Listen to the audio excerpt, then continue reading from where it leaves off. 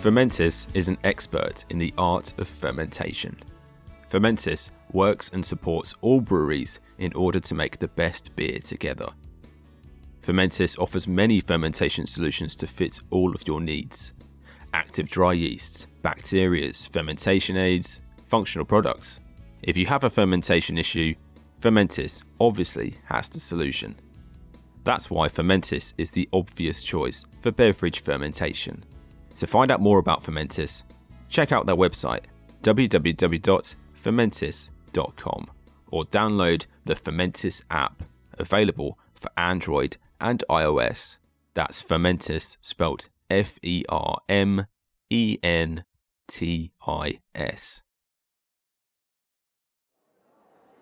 What do you get when you combine three beer-loving friends who also happen to be experienced brewers?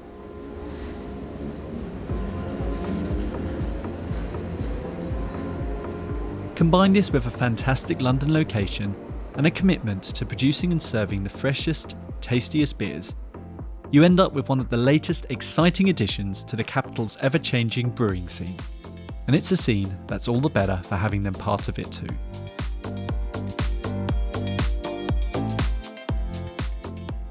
Hello and welcome to the Brewers Journal podcast. My name is Tim Sheehan, editor of the Brewers Journal.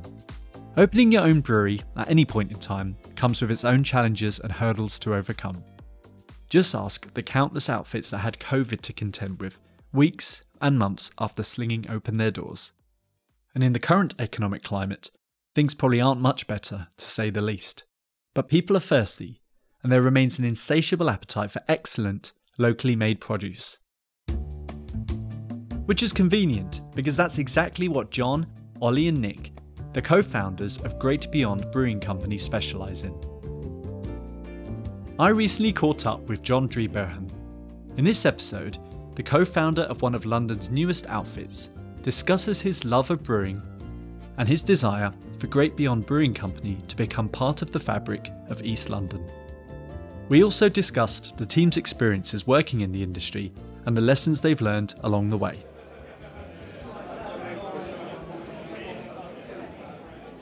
Great Beyond Brewing Company opened its doors with a soft launch last November. Founded by a trio that take pride in their work, their community, and their values, the team's approach to brewing emphasises quality, sustainability, and creativity. And in Great Beyond Brewing Company, they're treading the path many of their peers have already done, setting out on their own into the wild world of brewery ownership. Yeah, well, I think many brewers kind of dream about opening a brewery one day, and in that sense, I've been thinking about it for, over a decade, 12 years, I guess. But I started to think about it more seriously about 2 years ago, and like many people during COVID, I did a lot of reflecting, and I found the transition from working for an independent craft brewery to a larger one with corporate ownership was culturally quite difficult, and also at times demoralizing. And but I appreciated the job security during COVID for sure, and I learned a lot of things too. So during that time, I did some reflecting, and I had a conversation with Ollie, one of the co-founders, and we sort of started to talk about it about 2 years ago.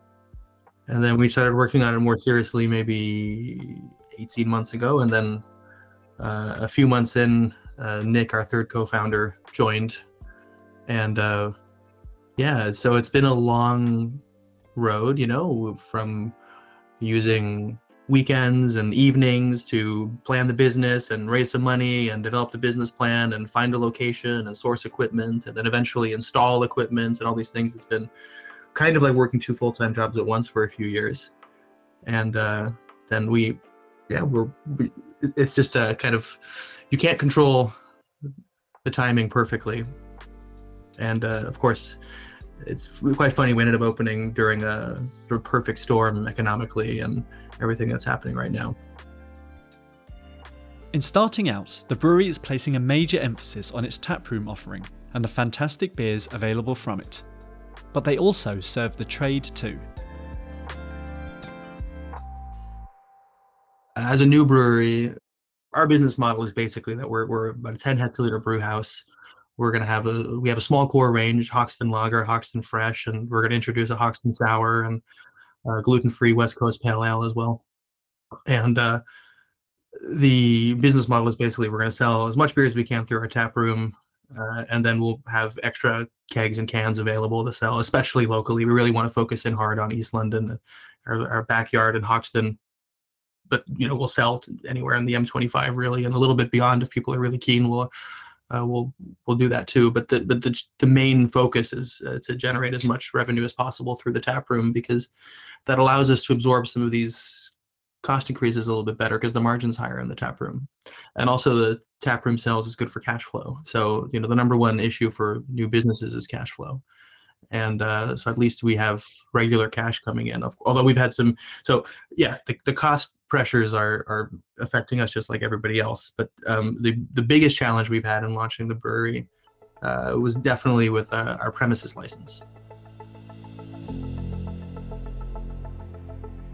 And like many new business owners know, securing the relevant licenses is all important, but it's not always straightforward either. We were working full-time in our old jobs in our notice period, and we were spending our weekends and our evenings starting the brewery. And we realized, well, we need to outsource the premises license application to an expert. So we hired a consultant, and we didn't have a great application, and it was denied by Hackney Council, but there was also a fair amount of organized opposition that came from a wealthy property developer who is next door to us. They financed a campaign with a petition, local residents in their building, their luxury apartments, and also surrounding neighborhood buildings and businesses, petitioning the council, hiring expensive lawyers, and doing whatever they could to stop us from opening. So the plan was to open in September, and we ended up not being able to open until November.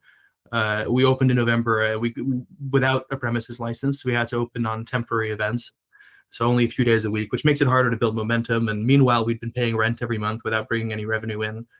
We'd also been paying for legal fees that we weren't expecting, expensive legal fees, and we had to spend a lot more money on our second application.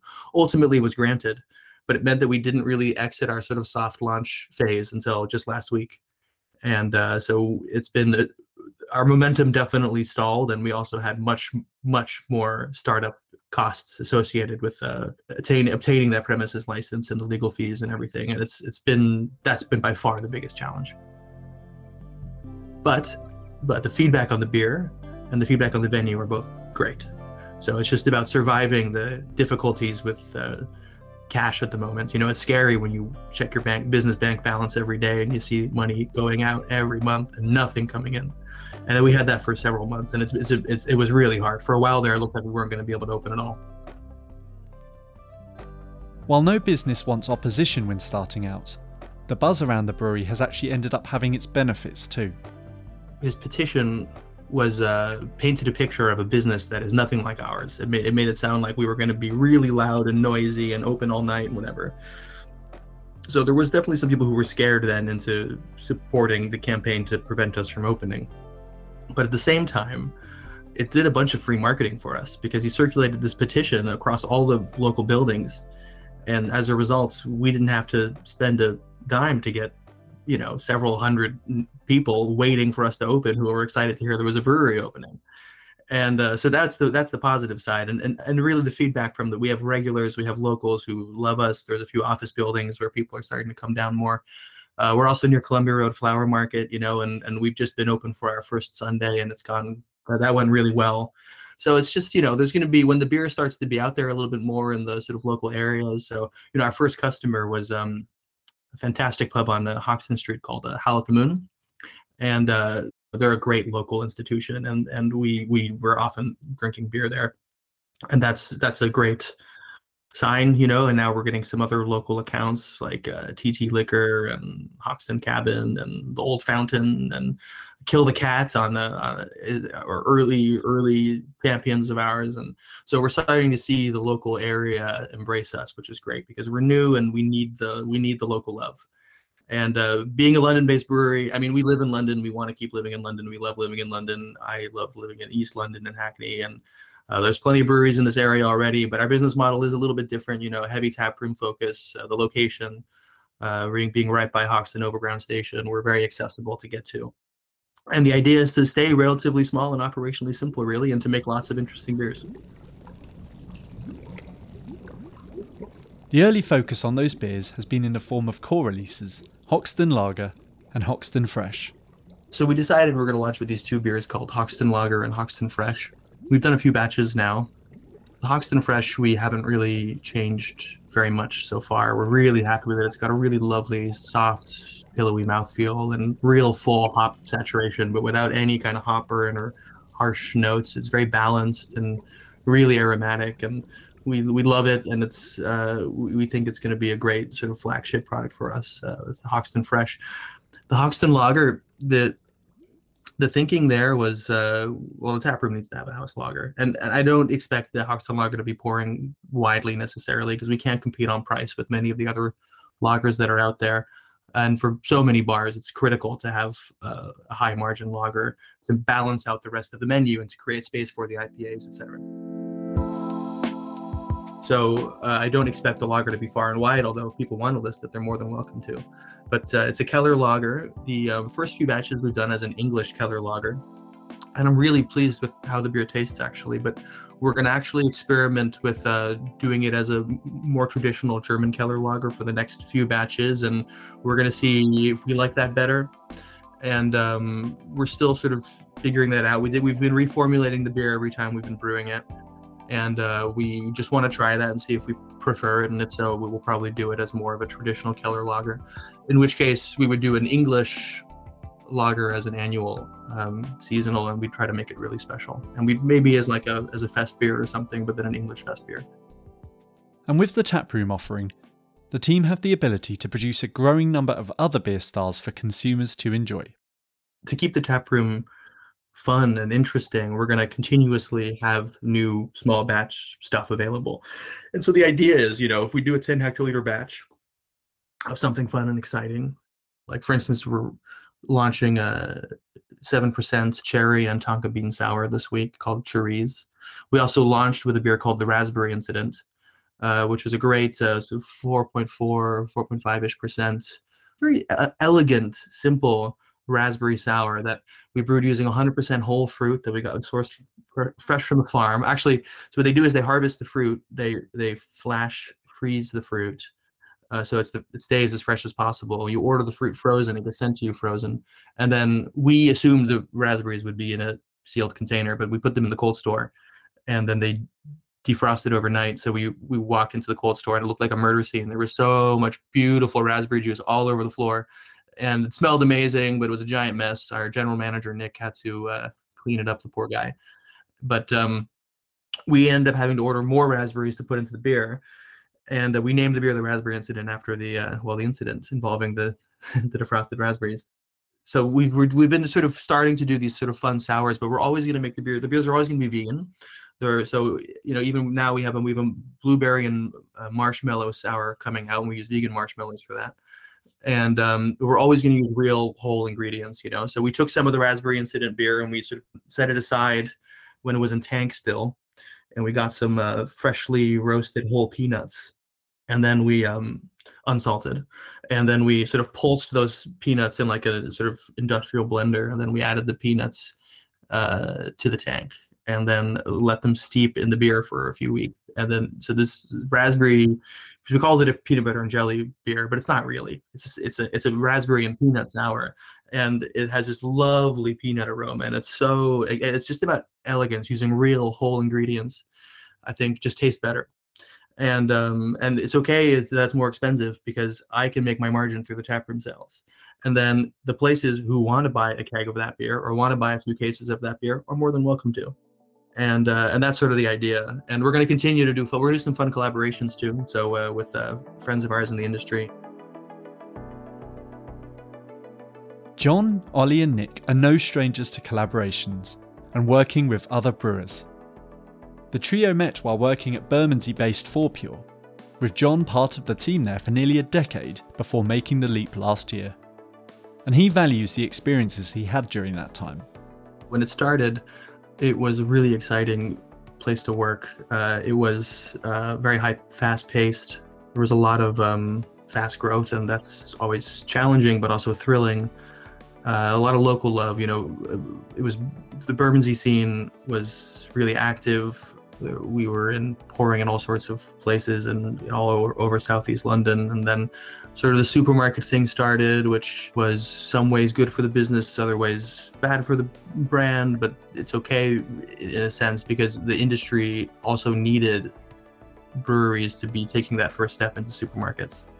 And then the Lion acquisition really changed the culture, and it really changed the company, the image of the company externally, but also the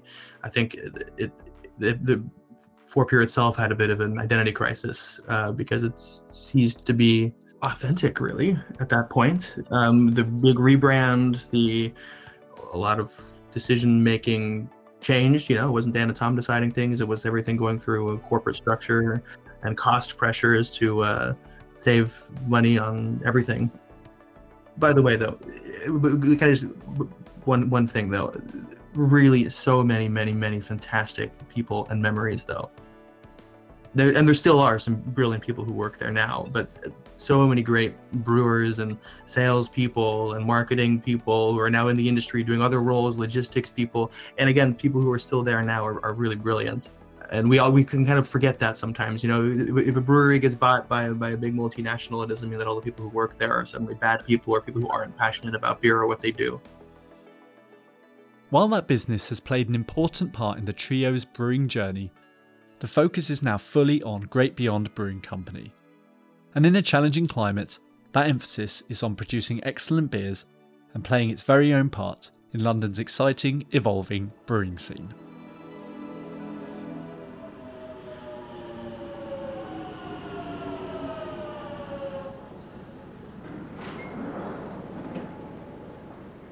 I really believe in Great Beyond Brewing Company in every way. So I think we have the location, the business model, the brand, the beer tastes great, the venue is fantastic, and we're only going to make the beer better, and we're only going to make the tap room better. But in the very short term, like for many other small independent craft breweries, the focus is on survival. Especially in our case, because we're new and we are coming out of this challenging sort of pre-launch period where we almost ran out of money. So survival first, and then thriving, right? So it's getting people to come through our doors and try the beer and come back and tell their friends, and getting the beer out there to more places locally and around London and anywhere really. If they really want the beer, we can figure out a way to get it to them. But I think the regular sort of customers of ours are going to be kind of pretty local, East London and elsewhere within the M25, I think. And I would just love to look back on this year and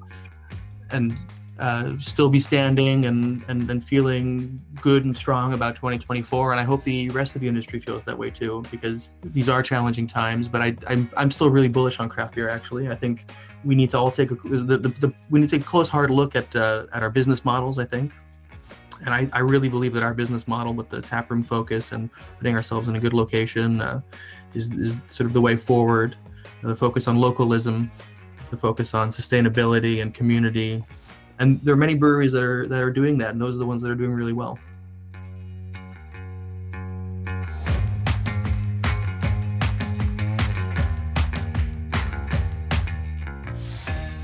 The Brewers Journal podcast is a production of Reby Media. Produced and hosted by Tim Sheehan. Sound engineering by Ross McPherson. Series supervision by John Young. The executive producer is Rory Harris. Special thanks to John Driebergen of Great Beyond Brewing Company.